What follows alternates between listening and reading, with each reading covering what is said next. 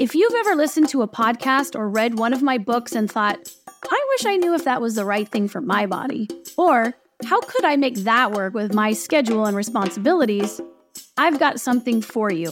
A new workbook by me coming out late spring. My Perfect Movement Plan, the Move Your DNA all-day workbook, is for your specific situation because you are going to finish writing it. When you're finished, you will have a guide to a personalized movement diet that nourishes your body in the ways that you need it to.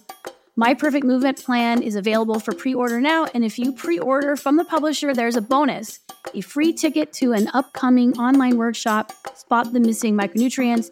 It's a 90-minute class where you'll learn about 5 often missing movement micronutrients, and these are subtle movements of the body. In this case, we'll be looking in the shoulders and the hips and the feet that are often tied to pain or injury in those areas. In this workshop, I'll also show you how to supplement with exercise vitamins. I'm putting air quotes around vitamins, and how to adjust your regular movement so exercise supplementation isn't as necessary. Pre-order now at mpmpbook.com. That's My Perfect Movement Plan, mpmpbook.com, and you'll automatically receive a bonus class ticket. But wait, there's more. I'm going to be drawing 3 names from these pre-orders, and these peeps are going to get a small group session with me to go over your perfect movement plan. So you can ask me questions, and we'll brainstorm your specific situation on a Zoom call together. I cannot wait. So head over to mpmpbook.com for all the details on the book and the bonuses. Read through the frequently asked questions, order the book, get the class, and then get moving. I'm so excited to share this workbook. It's the missing puzzle piece you've been waiting for, and it's so very actionable. It's the Move Your DNA podcast with Katie Bowman. I'm Katie Bowman, biomechanist and author of Move Your DNA and a bunch of other books about movement. This show is about how movement works on the cellular level, how to change your position as you move and why you might want to, and how movement works in the world, also known as movement ecology. All bodies are welcome. Are you ready to get moving?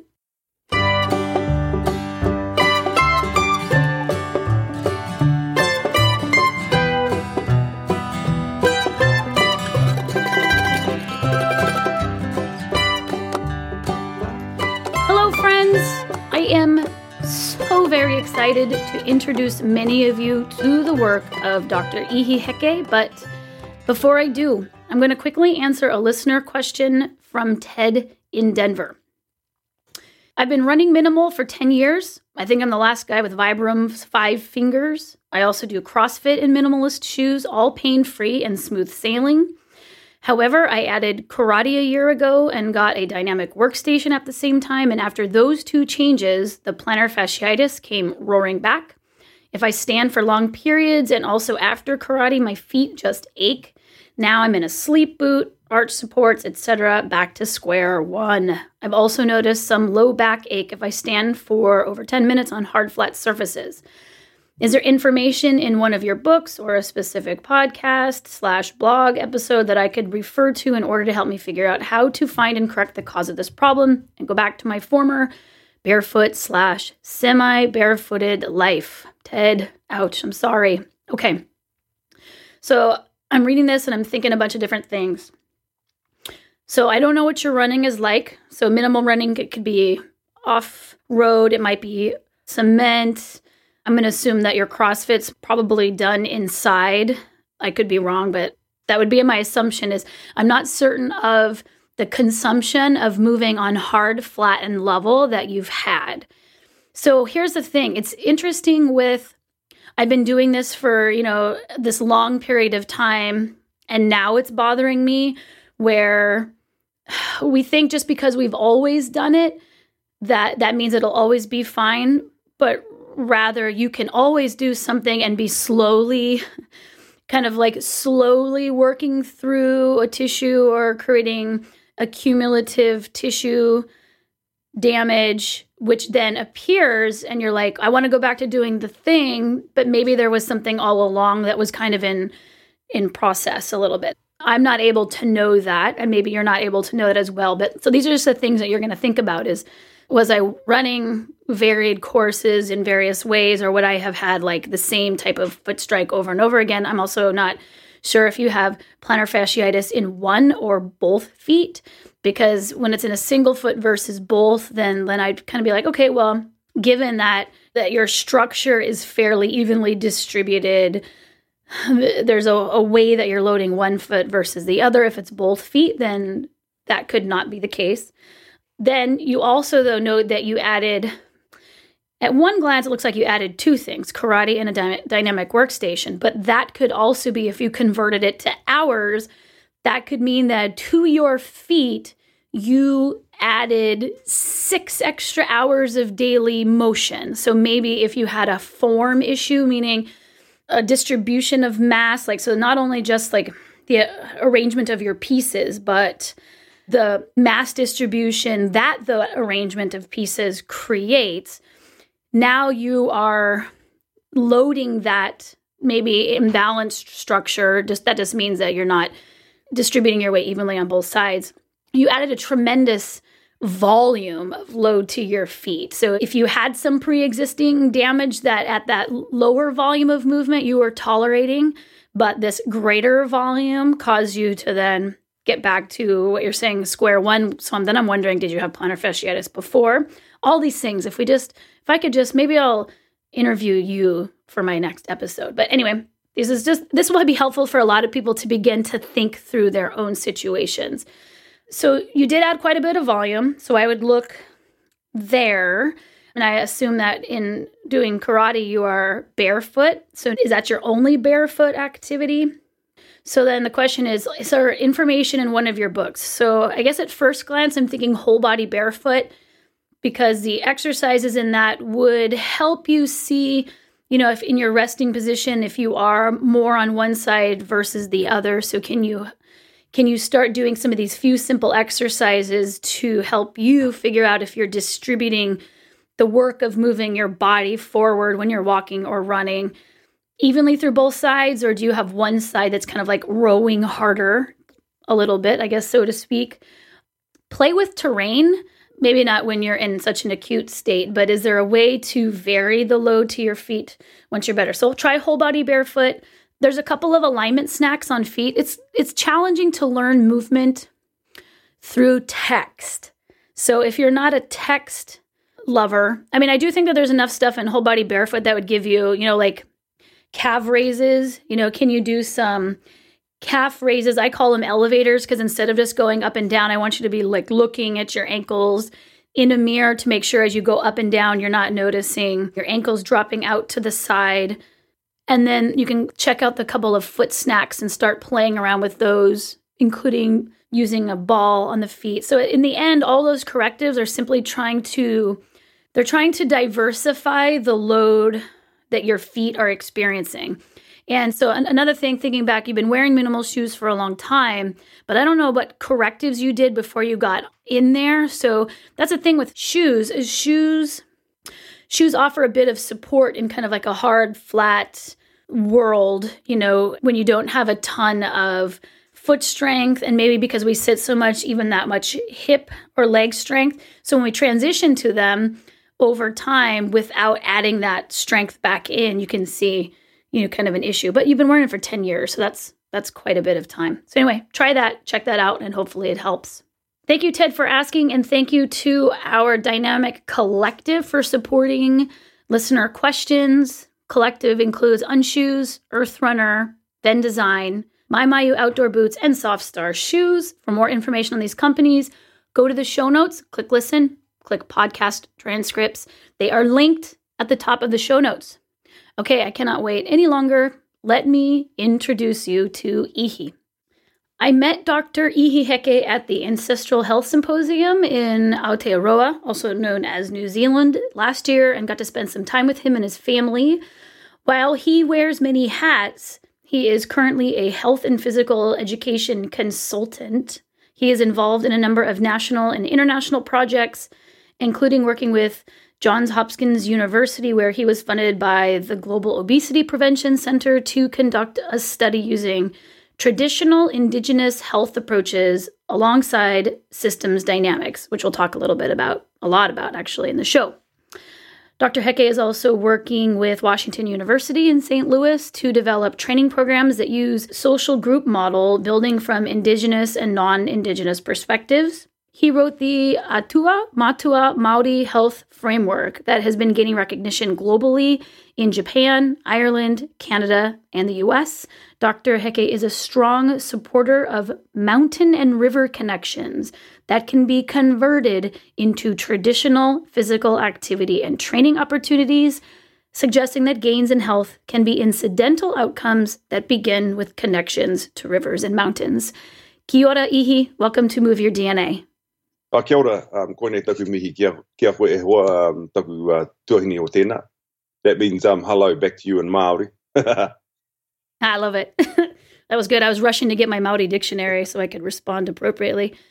I'm very excited that you are here. There's a lot that we could talk about, but I have to kind of narrow it down to be respectful of time. So there's two things that I wanted to start off talking about.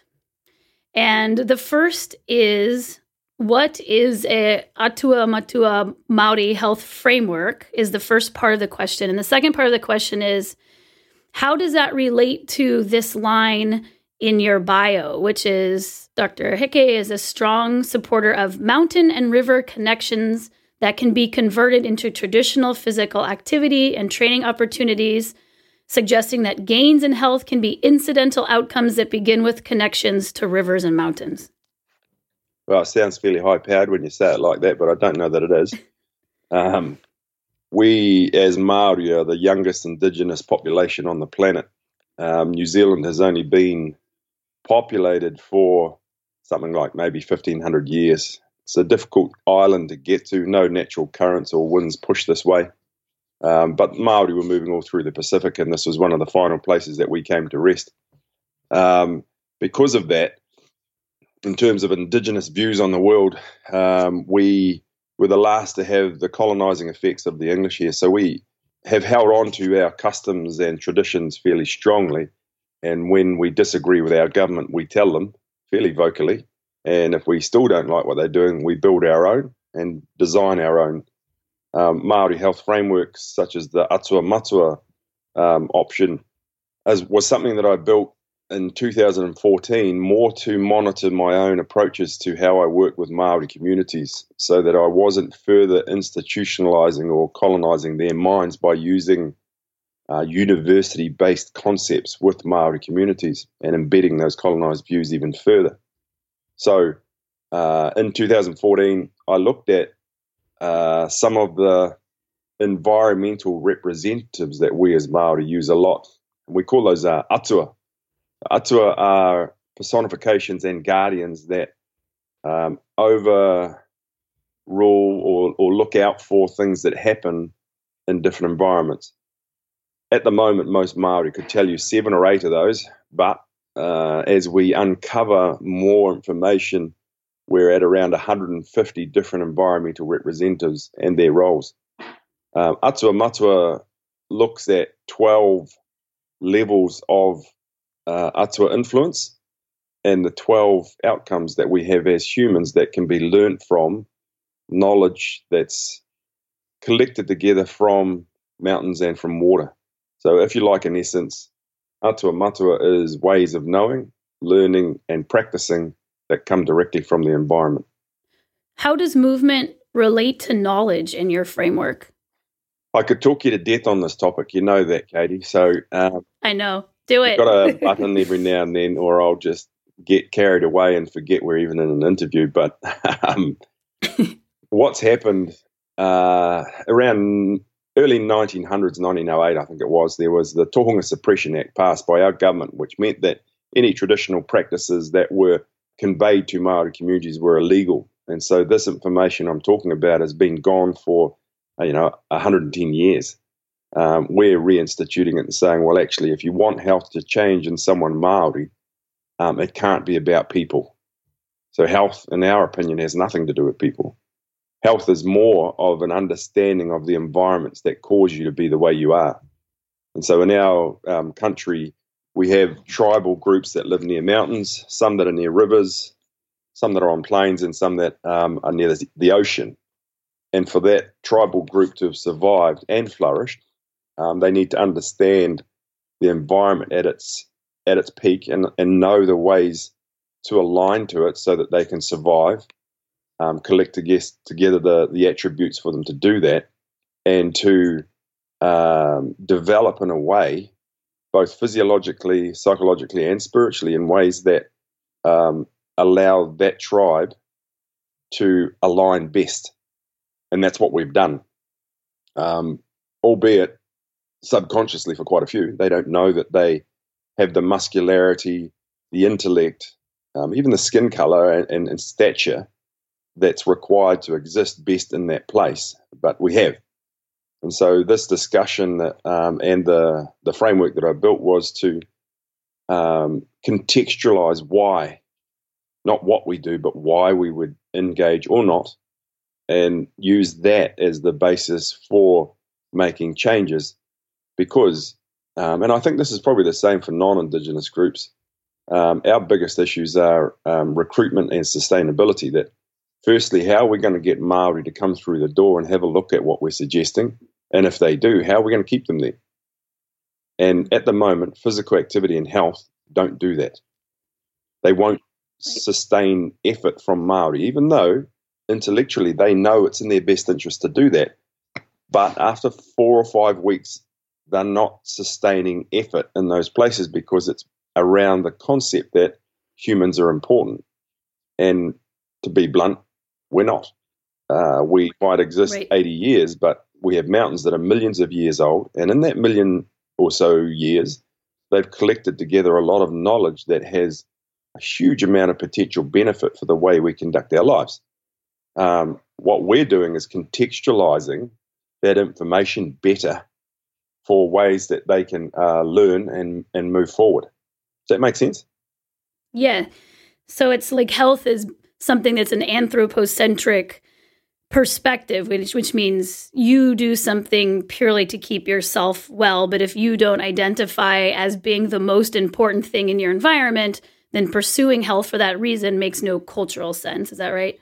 Yeah, well, there's a chap, and there's a number of different models around this, but a well-known one from education is a chap, Bronfenbrenner, that talks about a socio-ecological model that begins with the learner, or in the health context, the patient at the center, and everything else should be structured around them for them to be able to improve.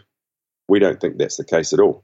The environment's at the center, and every other aspect spins out from that, ending in the individual out on the periphery sometimes, if they're smart enough, understanding what it is water and mountains are trying to teach them, and stars, incidentally, too, actually.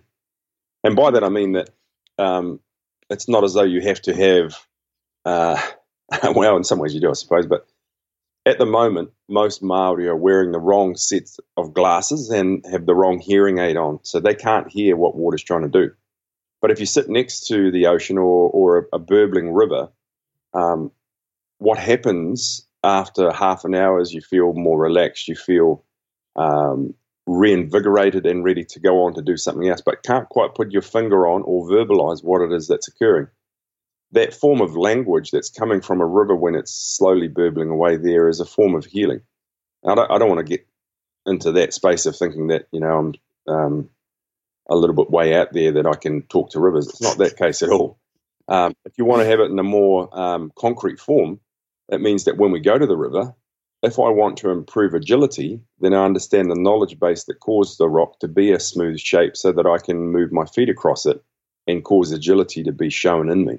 Now, a river did that, not me, but I have the potential to benefit in the way that I might play a sport because I understand that a river caused that round shape by its flowing across it. So movement is not really separatable from knowledge in that way, right? No, that's an interesting part there, that some of the early intellectuals, if you want to call them that, Descartes, a number of other Greek authorities on this sought to separate the mind, body, soul concept. As Māori, we didn't believe you could, that all of them were interlinked, and that when you engaged with the environment. There's a spiritual, there's a psychological and a physical aspect of that place and of us, and that each one of those lines of thinking can connect up. Mostly what happens is people try and connect up at a physical level, but they don't understand what psychological and spiritual is probably the wrong term for ways that we connect to environments. But in essence, when we're talking about spirit, we're talking about an ability to connect up to the essence of a place. Now, for example, one of the things I see a lot in surfers is that people think that they're looking for the perfect wave when they go out surfing. We don't think they are. They're looking for the essence of the representative of the place that comes from the ocean. And once you understand the personality trait of the atua, of the ocean, then you'll be able to stand up on a wave, which is a representation of pure essence that comes from the ocean. And that's what you're looking for, not a wave. It's just an expression of essence. Now, I had that as a quote to talk about later, because that really stood out for me when you were talking, when I heard you speak at the Ancestral Health Conference. And the quote is, even some surfers think that they're out searching for a perfect wave, but from a Maori perspective, they're not at all. They're searching for the life force that the ocean represents. End quote. That was you, by the way. Was it? It was beautiful. It was great. This is fantastic. Sound like me. It sounds exactly like you. And then there's this. So I'm actually processing what you're saying right now, but my mouth is going to say something else, which is not unique for me at all. So the quote that I pulled, and there's a lot of videos of you out there. So if anyone wants to sit and listen and kind of let these ideas wash over you, you've done plenty on YouTube, which are great. But the quote is, at the moment, we're practicing someone else's model of what health looks like. At the moment, we're focusing on health as something we have to pursue. Health should be an incidental outcome. It should be something that pops out at the other end when you understand ancestral knowledge. So my question for you is, do you think, I'm just going to put like air quotes around outside, or your natural setting, your environment is required to understand ancestral knowledge? No, not at all. As your husband knows, I'm half Irish. I'm from Armagh. That's true. So there's part of me that has a tendency to want to understand the Irish landscape and the way that's caused me to be and have certain personality traits.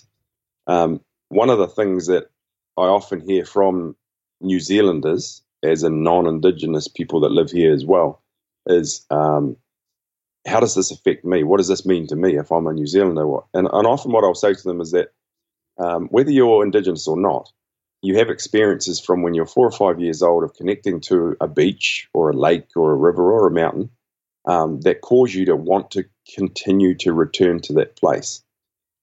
And it's those experiences that are universal right across all humans, that we make connections to people and sometimes to places. But what I'm suggesting is that connection to place is in a space that has longevity, that will continue to drive us to return over and over and over.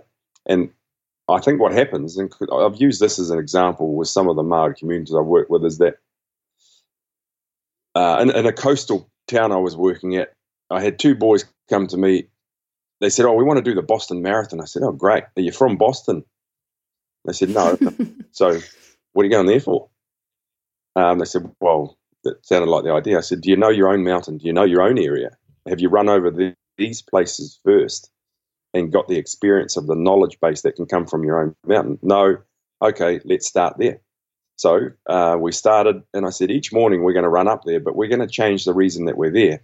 So the first morning was there because we wanted a physical hit from it. And I said, that's okay. We'll run up until you get tired, run on spot, carry on a little bit more. The second day I said, we're here for a psychological experience. So today we're not going to run the track. We're going to run straight, and whatever you come across, you deal with. So on the way from our house to the mountain, there's a river. So I said, we don't go across the bridge, you go through the middle of it.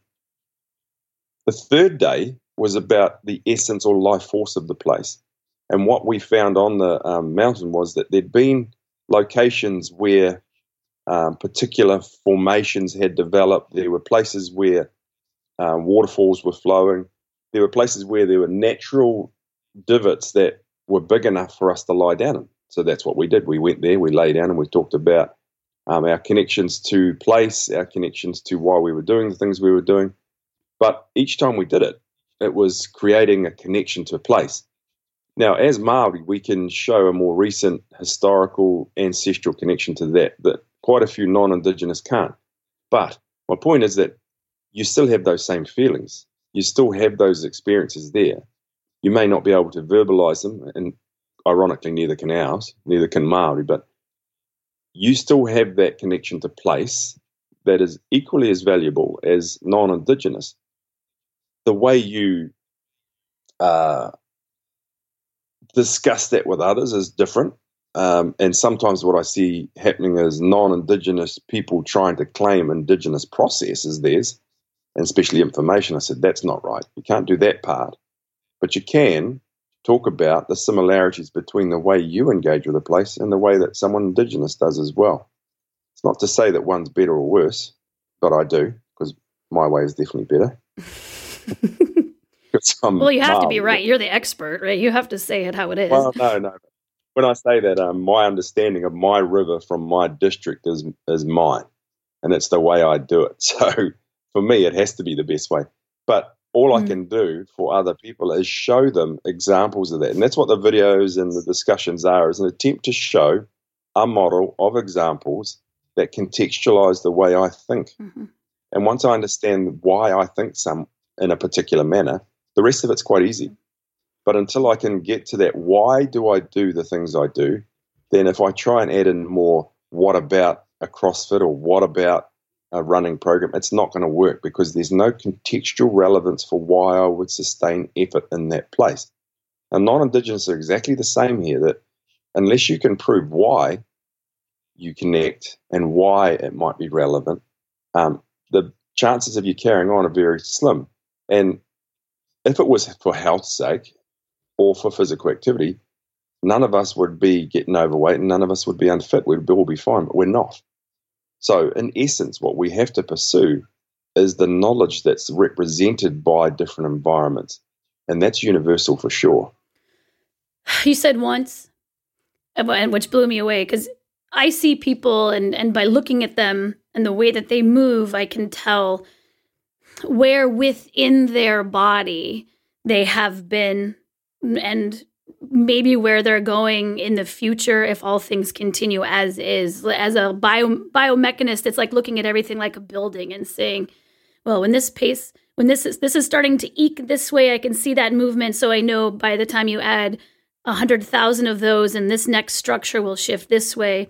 But you had said that when you look at someone, you can tell if they're from a place with mountains or ocean or river. So could you talk about that a little bit? Because I found that fascinating, grounding, and so I just wanted to hear you say a little bit more about it.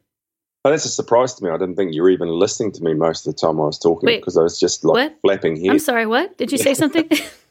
Yeah, what's that noise? So when I was discussing those ideas, it's that subconsciously we tend to reflect the attributes and personality traits of environmental representatives as Māori. And we personify environments for a couple of reasons. One of them is that if we do that, we have obligations to it, which means we can't leave it behind. We can't understand our existence without knowing those places. But we've been forced into a space where we do that at the moment because we're trying to use the New Zealand government version of what health looks like. And in that space, you don't acknowledge the environment. You forget all of that, and it's about you as a human. We're saying, well, that's actually a load of crap. Secondly, when it comes to understanding the reasons that you've developed the way you are, there's some consistent aspects that continue to show themselves in people from certain places. Some of these things that, and some of them are tongue-in-cheek as well, but we laugh. And my grandparents, and from that era backwards, they were very astute at being able to pick where someone was from before they even spoke about what their tribal area was. But in general, we have some of those traits. If we're And I'm from a river. I'm from the Waikato River, which is in the central North Island of New Zealand, and it's a big, strong, flowing river that comes off one of the central mountains as well, in the Central Plateau. And I tend to have the personality traits that have come from a river that I'll listen to people for a while. I'll put up with it, and then I'll go round them or over them, but I'm carrying on. So I'll continue to postulate and espouse certain ideas to get to the end point that I'm after, which is, in this case, looking at what benefits we might be able to glean from understanding the environment. So that's my main driver. Even though I can't use health and physical activity in that discussion, I would like our people, and especially our tribal groups, to last longer. 5 weeks ago, my brother died at 53, and my father died at 46. So our people don't make it very long at the moment. So we're trying to, in essence, make sure that we have more longevity, and through the pursuit of knowledge that comes from an environment, make sure that our tribal groups strengthen their genetic material by understanding the things that cause us to think a certain way. So I think, in essence, being able to understand why a person will react a certain way, why they'll reflect the place they come from. Another funny example is, and I tease them often about this, is that the ones that come from the coast is we have a monthly cycle of concepts called the Maramataka. And you can find these online and you can read about them. And what they are is that in districts, Māori would put up each month, depending on the lunar cycle, which days were better for planting, which days were better for fishing. And what I've been proposing lately is which days are better for certain types of physical activity, depending on lunar cycles. So these are hundreds and hundreds of years old, the ones that we use for hunting and fishing and so on, and gardening. But they haven't been applied to human performance in a long time, and we're reinstituting that. And these are things like on days where we have an incoming tide arriving on sunrise means that we're bringing new nutrients, and then we have the sudden arrival of a full-blown sun. Those are double-powered days, and so we're good for producing power outputs. Versus other days when the moon is waning and we don't celebrate the death of the moon. As Māori, we tend to have quiet periods during that those are rehab days. Mm-hmm. And on other days we have agility. On other days we have quickness training. On other days we have balance and coordination. So each lunar day changes in terms of what we can show as an output. And my point is, in my example here, is that for fellows that live near the coast, we often tease them and say that, well, we can't afford to come and meet with you on an outgoing tide because you're not going to be there. Intellectually, you're not interested. Right. But if it's an incoming tide, you're happy for new information to be brought into your community, and they are. But what we say about them sometimes is that they're only good for 12 hours. 12 hours there, the other 12, they're gone, they're somewhere else. Well, you're a river, and the quote I have is, "I'm from a river. The way I deal with things is to go around them or to wear them down," which I love. But let's talk about your bike trip. What are your favorite modes of movement? The ones that connect you the most? Well, I think cycling is probably the dopiest of all of them because you're in one position with your neck stuck out and your lower body's doing everything and your upper body's doing bugger all. However, I grew up in a really mountainous area, which didn't quite suit my background as a river, but there are a number of alpine rivers that were coming off those. So I spent a lot of time up in those places looking at rivers and getting out into the far reaches of alpine areas, and a mountain bike suited me to do that. So I learned from a really young age that I could access more information. Subconsciously, again, I didn't actually know what it was I was looking for, and I've only really been in the last 7 or 8 years being able to verbalize what it was that it achieved.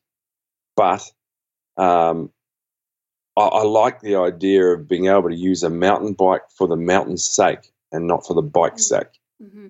And often a lot of the people I work with will tell me how new the technology is on their bike, and I couldn't really give a rat's backside. It's got wheels and it goes round, and that's lovely. We've got to stay grounded in the idea that a mountain bike will connect you to mountains in much the same way as a outrigger canoe will allow me to experience the ocean and the sea.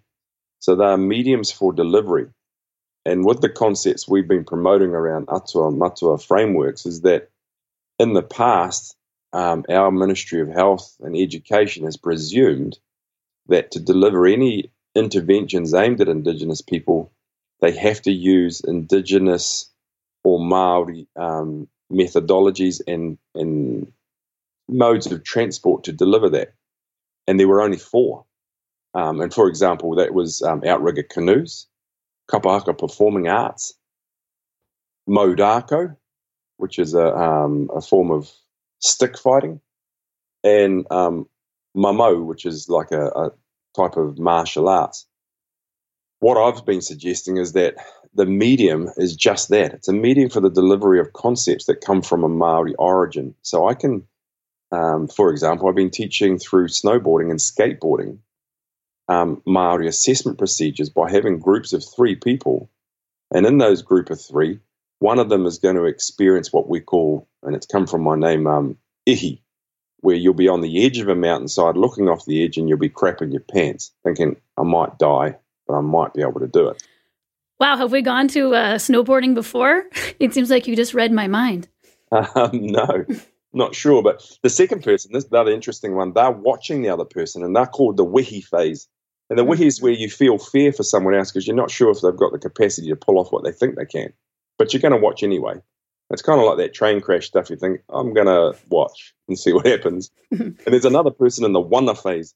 They're watching the interaction between you two, the ihi and wehi phase. Now, what happens is that the person starts or doesn't, but 10 minutes later, there's a discussion between the 3 of the things that went on, and it's an assessment procedure that comes from Maori. Now, the medium, the delivery is snowboarding, but the snowboarding doesn't matter. It's the knowledge that the mountain caused to happen in all 3 of them because they're on the side of a mountain.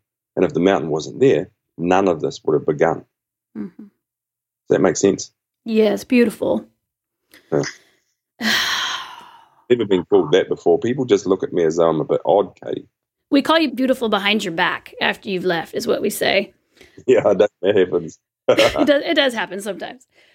Well, I'm thinking, these modes that you're talking about, to me, I've heard you talk about, the relationship of your mountain bike with the mountains. And I also think of you, the river. It gives you such a fluid downhill motion too, at least the downhill part where you can still be a river even on the mountain. You're still a river. You're still riverish moving down a mountain. But I want to talk about your bike trip for a second, because to me that adds the medium. The medium was cycling that you used to go check out the water of your people. So can you talk about, just give us a little information about what the trip entailed and what the purpose of it was and maybe what the experience of it was? Well, there's a couple of things that come up there. One of them was, you were just talking about my background is if it was snowboarding, but I also use mountain biking. They kind of connect to rivers and so on. But depending on which area you're from, when you talk about water, we have ways of showing a genetic connection between humans to those places. And if I'm from a mountain area, then what I talk about is that there's a god of storms that produces the first snowflake that becomes the first raindrop. And as Maori, we talk about the life essence of water, and that for everything that it touches, it removes some of that life essence until you get to the polluted form that has no life essence.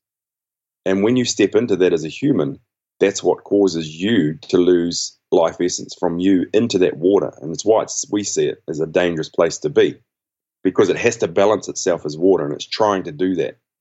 Now, why I'm telling you this is that when that rainfall drop falls and then it touches the earth, then it shifts into another phase that makes it palatable and ready for humans to engage with. That then turns into the first, what we call the kuinga, which is the first drops coalescing into a stream. And then it becomes the awa, which is the river. Then it becomes the roto, which is the lake. Then it becomes the whānga, which is a harbour. Then it becomes the tai, which is the ocean. Now, what I've just told you there is for a mountain person, it gives the hierarchical preference to the mountain of the origin of water. because it formed from the first drop that touched the mountain, but it ends in the ocean. If I'm from the ocean and I live on a coastal area, I'm going to start from the other end and have Tangaroa, the god of the ocean, at the top of that hierarchy and move in a different way of explaining what causes water to form. Mm-hmm. So from an ocean person's perspective, everything ends up being salt water. Because no matter where it is, it's going to end up out in the ocean, and the ocean becomes the culmination of all forms of water. And as Māori, we acknowledge quite a few different types of water. We have water that's in swamps. That's wairopo. We have water that's in areas where there's estuaries. We have puna, which are water that comes up out of the ground. And incidentally, those puna that we have, we would use them for different activities. So some were for healing, some were for post-warfare, for cleansing. Some of them were our equivalent to Gatorade that we would use them before we were going to do physical activity. Each one of those springs was used for a different activity and rationale. We have different types of ocean water, depending on the color of it. We have different colors of lake water and ocean water depending on which wind is interacting with it. Now, if we have a southerly wind, because in the southern hemisphere, the cold winds come out of the south, not like the north for you, but when we have a south wind come in, it changes water to a dark black before it arrives. So we know which wind is on the way by the color that we see change in the water body that we're sitting next to.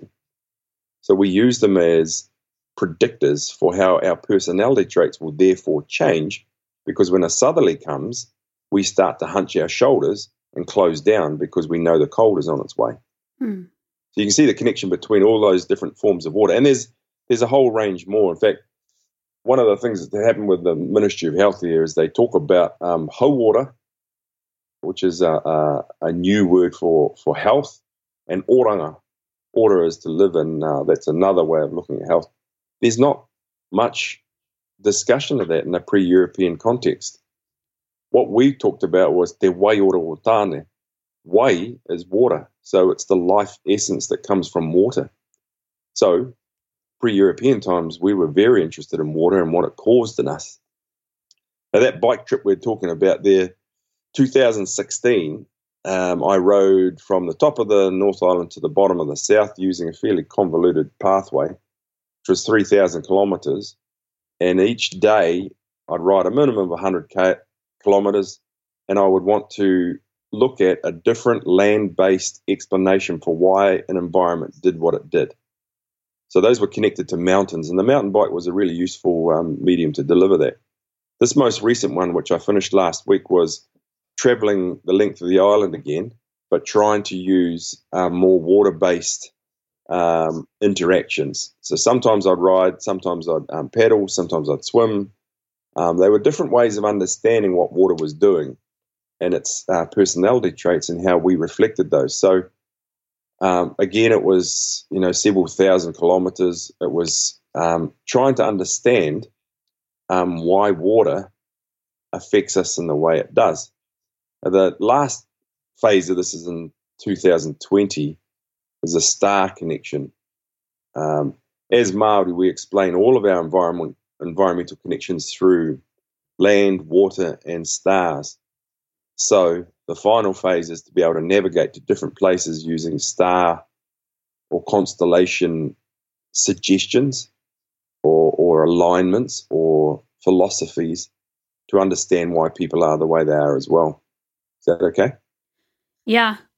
Will you do another one, do you think? So you did one for mountains, one for water. I was just thinking you don't really need to do one for stars, but I wonder what it would, do the stars change as you? Yes, no, absolutely. So I would do another one for stars, but probably what I would do with that one is show a collection of videos that are spread across a year. For example, one of the things that I talk to schools about at the moment is the idea that we can get risk assessment based on what shifts we see in our environments. at the moment, most schools tend to use a meteorological service where they go online and it tells them what weather's coming. I said in the past we didn't have internet, so we used a system of understanding. For example, this is a reasonably simplified version of it, but we had 5 indicators that we would follow from the environment. One of them was looking at insects, another one was looking at birds, another one was trees, another one was fish, and the last one was star movements, or what was happening in the atmosphere. So that last phase of looking at what stars do, for example, we can predict weather changes based on which stars have shrouds or have halos or have changes in them that will help us predict 2 weeks ahead, sometimes further. And we're trying to teach our children to be able to read what those signs are, and they can feed that back to us via a risk assessment process about whether they should leave the school grounds to engage with outdoor education. So it's reasonably simple to us, but some are finding that one a bit of a struggle to get their heads around. But it's quite cool stuff, and our kids are really enjoying it. So one of the schools that I work with up in the north of where I am here, we've got a bunch of spiders that we've asked the janitor to leave on the school grounds, and we read those spiders fairly regularly. One of them is that if we pull the spider web apart, then go off and do an exercise and come back, how much of it's been rebuilt gives us a measurement of time that's come from the insect that's based in that area. We also use it for tracking people so that we can see how many bikes have been through an area, because if they go down one pathway, then the cobweb will still be there, versus one where it's been broken if they've travelled down that path. Spiders, for us, have 3 different web types, so we can see from that which type of vehicle's been used. So if they have the sheet web that lays on the ground, if we look early in the morning, we can see how many people have passed over it. It's pretty basic stuff to us, but there's a lot of people that have forgotten how to do that. But in essence, those bike rides and pedaling and so on is to reintroduce that information back into Māori communities. So from those bike rides, the aim was 100 kilometres a day, 3,000 Ks over 30 days, connect it to Maramataka, that shows us what lunar effects might be happening to us physically, and show a video of environmental science that coordinates or explains occurrences across a month from a Māori perspective. Did you do it by yourself, or did you take a group or lead a group? I did it by myself because I'm not that sociable and not that easy to get along with. That's true. I totally vouch for that, both cases. Yeah. Was there any standout moments, doing it? Like, did you, I'm not going to say find what you were looking for, but did you discover information or knowledge that you wouldn't have otherwise known? Well, it's a funny situation with the environment. Often what you're looking for isn't in the place where you would suspect it being, because we have a particular way of expecting knowledge to be presented to us that we've learnt from institutes such as schools about how information is unloaded. The environment has a different way of teaching you that is often convoluted and odd in the way that it delivers at times when you don't expect it to, and in mediums or domains that you weren't focused on but make the connections to. For this, I'll explain this one a little more. Those lads that were wanting to go and run the Boston Marathon, they ended up running quite a few local mountains and then some national level mountains that were big ones, and doing 8 and 10 hour runs. These are boys that are in 140 kilos. They're big lads, big Māori boys that had never run further than down to the local shop and back. But the motivation for them was they wanted to pursue higher and higher levels of knowledge. Now, that didn't mean running to the top of a mountain and standing on the head of an ancestor and saying, "I've conquered you." I said, that's a non-Indigenous process that we've got nothing to do with. But through the process of heading up the side of that mountain, the mountain will have different steepnesses that will challenge you about whether you have the right to access the next level of knowledge. And so a mountain will lay itself out with ways that you can recover, ways that are steep to filter whether that can get delivered to you. Now, those lads that I had that were looking at how they could engage with the environment and in ways to understand things better, they came there for themselves initially, wanting to lose weight and get physically healthy. And I said to them, it's not sustainable. Otherwise, you would have done it before and you would have made some changes. But I said, what about if we look at, say, 20 different soil types or 20 different surfaces, and we record the sound your feet makes when you move across wet grass, across gravel, across sand when there's a big swell and there's a wave coming in that will cover the sound of your feet every 3 or 4 seconds, and then you'll hear your feet come back in, and then it'll cover it again. I said, so why don't we go out and try and record 20 different soundtracks from 20 different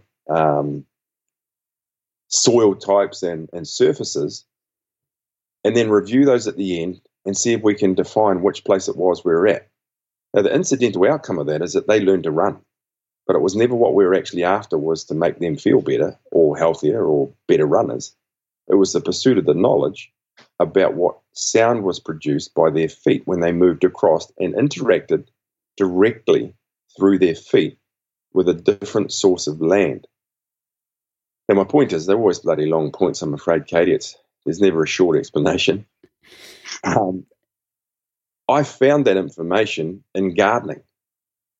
I was looking at Maramataka, gardening came up, and it led me on to the idea of, wow, Māori explained 45 different types of soil. There was something like 10 different types of clay. Red, blue, yellow, some with gravel, some with sand. And I was thinking, I didn't know the names or the intent of all of those different types of soil, but my application of it was I'd like to know what they do, how they interact with each other, and more importantly, what happens when I move across them. But the incidental outcome was, if I did 20 days of recording, I would have 4 weeks of running from 5 days a week of taking these people out.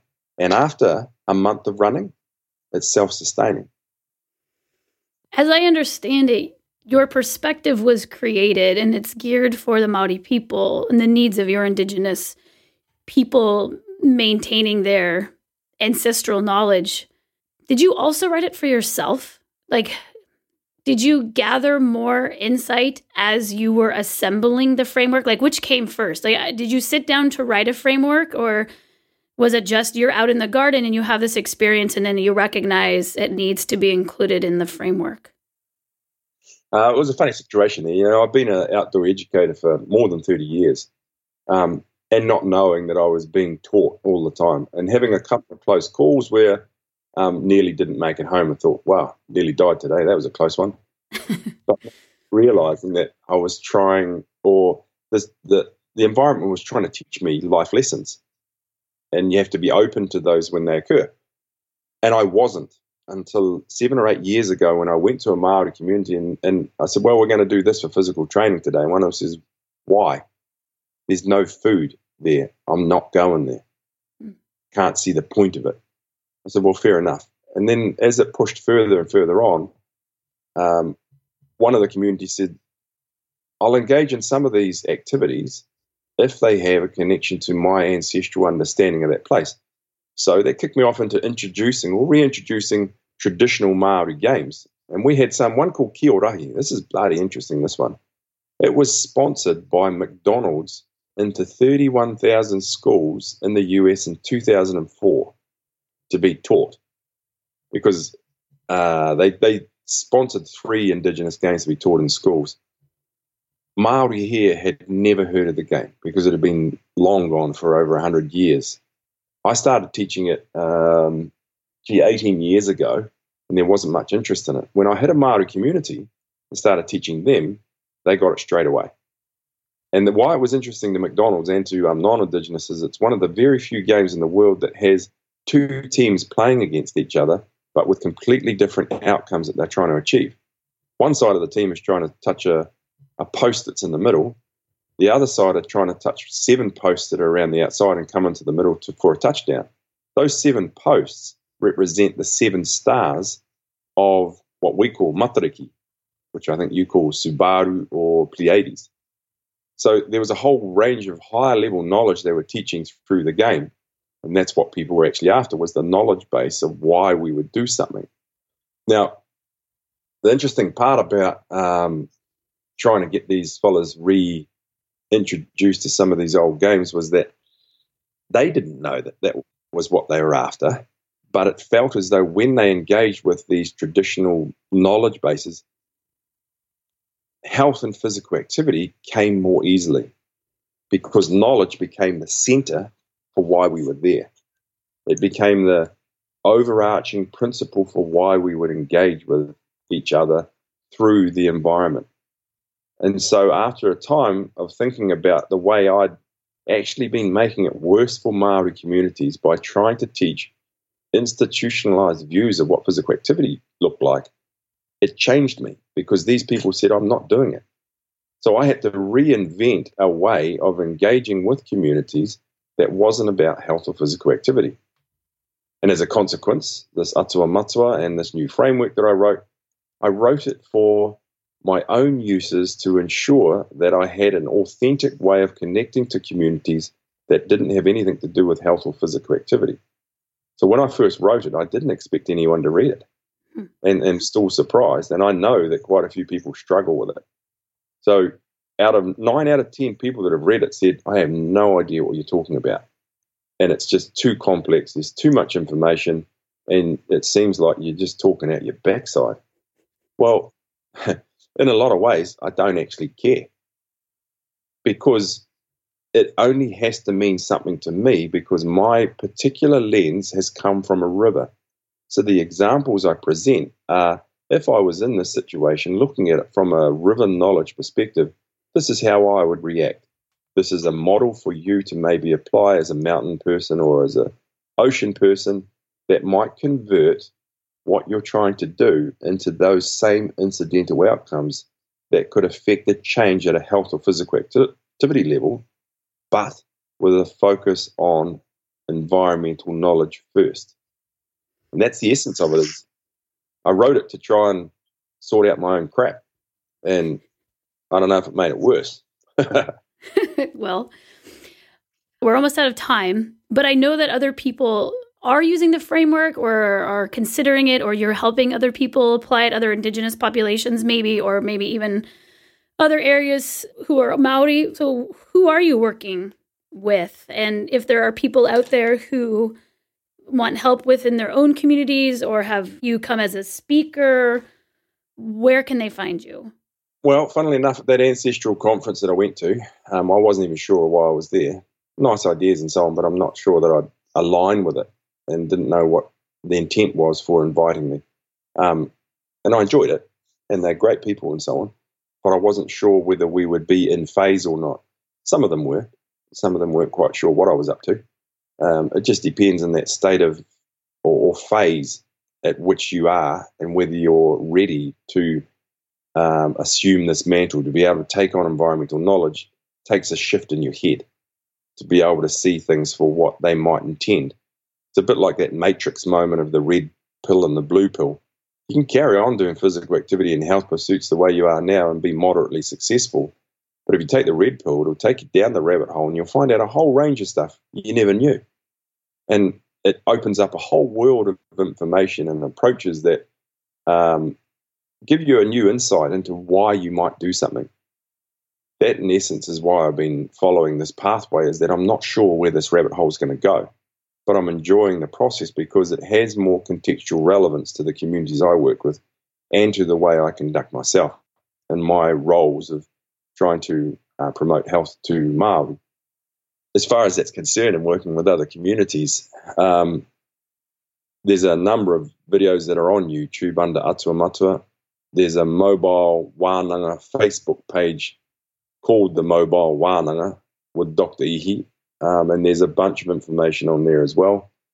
I'm teaching people how to build Google Earth virtual tours that show locations in their district, which pre-European atua used to exist there, and how we can obtain physical activity and nutrition from those ancestral bodies of knowledge but deliver it via a medium that's come from Google Earth and is digital. So those are going out at the moment. I've been funded to develop those for 4 schools in South Auckland. That's a 3-year program. The other ancestral chap I was talking about, Z from the ancestral meeting, he's working with a group of powerlifters in San Diego and applying a maramataka lens to the way he's asking his powerlifters to lift on certain days and not others. So that's aligning with lunar movements. I'm working with groups in Japan that have had the Shinto religion, which follows the environment and has been lost to a certain degree, and they're interested in what we're doing here. I'm working with groups in Ireland. They've just visited. They've been developing their version of Atua approaches, which are called Triskela, which is a set of 3 spirals that talk about different aspects of their lives and how they can engage with the environment better. And a number of First Nation groups in the States that are starting to engage with some of these ideas. Non-Indigenous academics are accessing this through systems dynamics, because when we talk about genetic connections that start from an environment and end in a human, those align really closely with systems concepts. So I've just put up a paper for review that does a comparison or an investigation of what systems dynamics does and what an Atua Matua approach does, and how they mirror each other fairly closely. So there's a bunch of information floating around out there. It's humbling that people would want to read it. I never intended anyone to. Often when they ring me and quiz me and want to know what it was I was talking about, I'm fairly abrupt and so I don't actually have to explain myself to you. You're going to have to give the red pill. People want the red pill now, so you're the guy. Yeah, well, maybe. I'm reasonably sure a lot don't. They actually want the blue pill and don't want to know. They think they want the red pill, but they really just want a slightly purple blue pill. Well, we can handle what we can handle. Yeah, exactly. Okay, well, thank you very, very, very much. I am not an Indigenous person, but I would like to say thank you for your work, because I feel like it enriches my experience. So thank you for that. And also thank you for taking time out of the things that you are working on for your communities to do this for mine. I am also very appreciative. I know your time is valuable. O koe nei taku mihi karanga ki a koe hua mo tēnā te mana ki tanga. Kairungi te tua nui o tō whare ki tēnei o Aotearoa. I have to say that your family, when they came to visit here, was the easiest and most gracious of guests we've had. You didn't want to sleep inside, which was a new one for us, but was more than welcome. We've got a sleeping area with a camping site outside our place, and it was cool to see people understand the benefits of being able to stay in the forest next to our house rather than in the house. And we really enjoyed having you here, and I think the work you're doing and the way you engage with people and the innovation and creativity you're espousing and connecting with is fairly unique, and no wonder you have the followers you do. I hadn't met you before you arrived in New Zealand. I was somewhat suspicious because you're talking about being a biomechanist, and I've always been relatively cynical of some of the ways they think about people first, but was thoroughly motivated and encouraged to try and find out more about your work and the people you work with, and have no problems working alongside things that you're doing and even the work that we've done this morning. So the privilege is ours, and I appreciate and am humbled by the fact that you would ask me to speak to you today. Oh, thank you very much. Grateful to you, and your whole family is so gracious, and the space was amazing, and to get to watch that sun come up, it was just spectacular. And the slide, the epic water slide, my kids will never be pleased for the rest of their life until we get back to your house where they can ride a proper water slide. Yeah, well, I think that quite a few parents around here have a different view because of the number of broken collarbones, but that's good to hear. We came out unscathed. Yeah. Okay, again, that was Dr. Ihiheke He is a health and physical education consultant in New Zealand. I will link to some of what he was discussing, including he has a Facebook that was dedicated to the bike ride he used to explore concepts of traditional Maori well-being through a Maori perspective. And I'll link to as many other things as he was talking about as I can. Before I go, I've got one more question. Katie, I am 30 and have had shoulder and neck pain and tension almost as long as I can remember. It's been suggested to me in the past that swimming might help my shoulders, which besides their tension and pain, also great pop with almost any sort of rotational movement and have since I was 14 or 15. But until recently, swimming was not available to me as an option because of where I lived. I love swimming, and now that it is available, plan to start it as part of adding to my movements in general. But my question for you is this, as I know you enjoy swimming as well, so it's true, I love water. Are there any movements / alignments while swimming that someone should seek or avoid to improve or avoid shoulder pain, which would definitely include chest tensions and the whole rest of the body? So, Megan, typically I'd be answering this from a person-centric point of view. So it's like, watch your rib thrust in the water, vary your strokes so that a single bout of swimming can move more of you.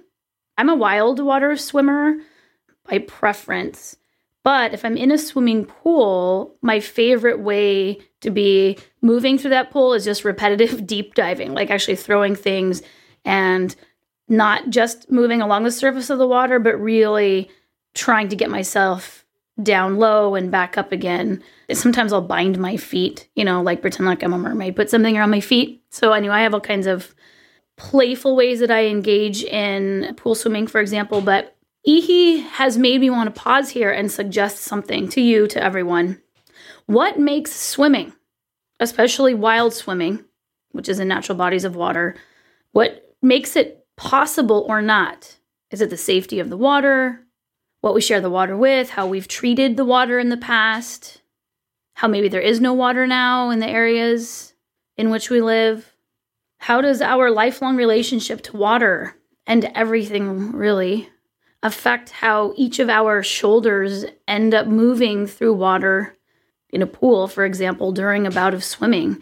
What does the capacity of our shoulders say about our historical relationship to water, moving through it or moving to get it?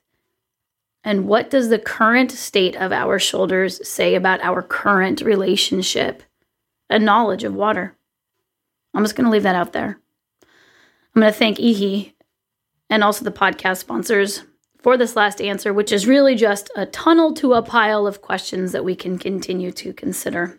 So Softstar, Waimayu, Unshoes, Earthrunners, and Venn Design, thank you for sponsoring the question. You can find more about them in our show notes. Peace out, everyone. This has been Move Your DNA with Katie Bowman, a podcast about movement. Hopefully you find the general information in this podcast informative and helpful, but it is not intended to replace medical advice and should not be used as such.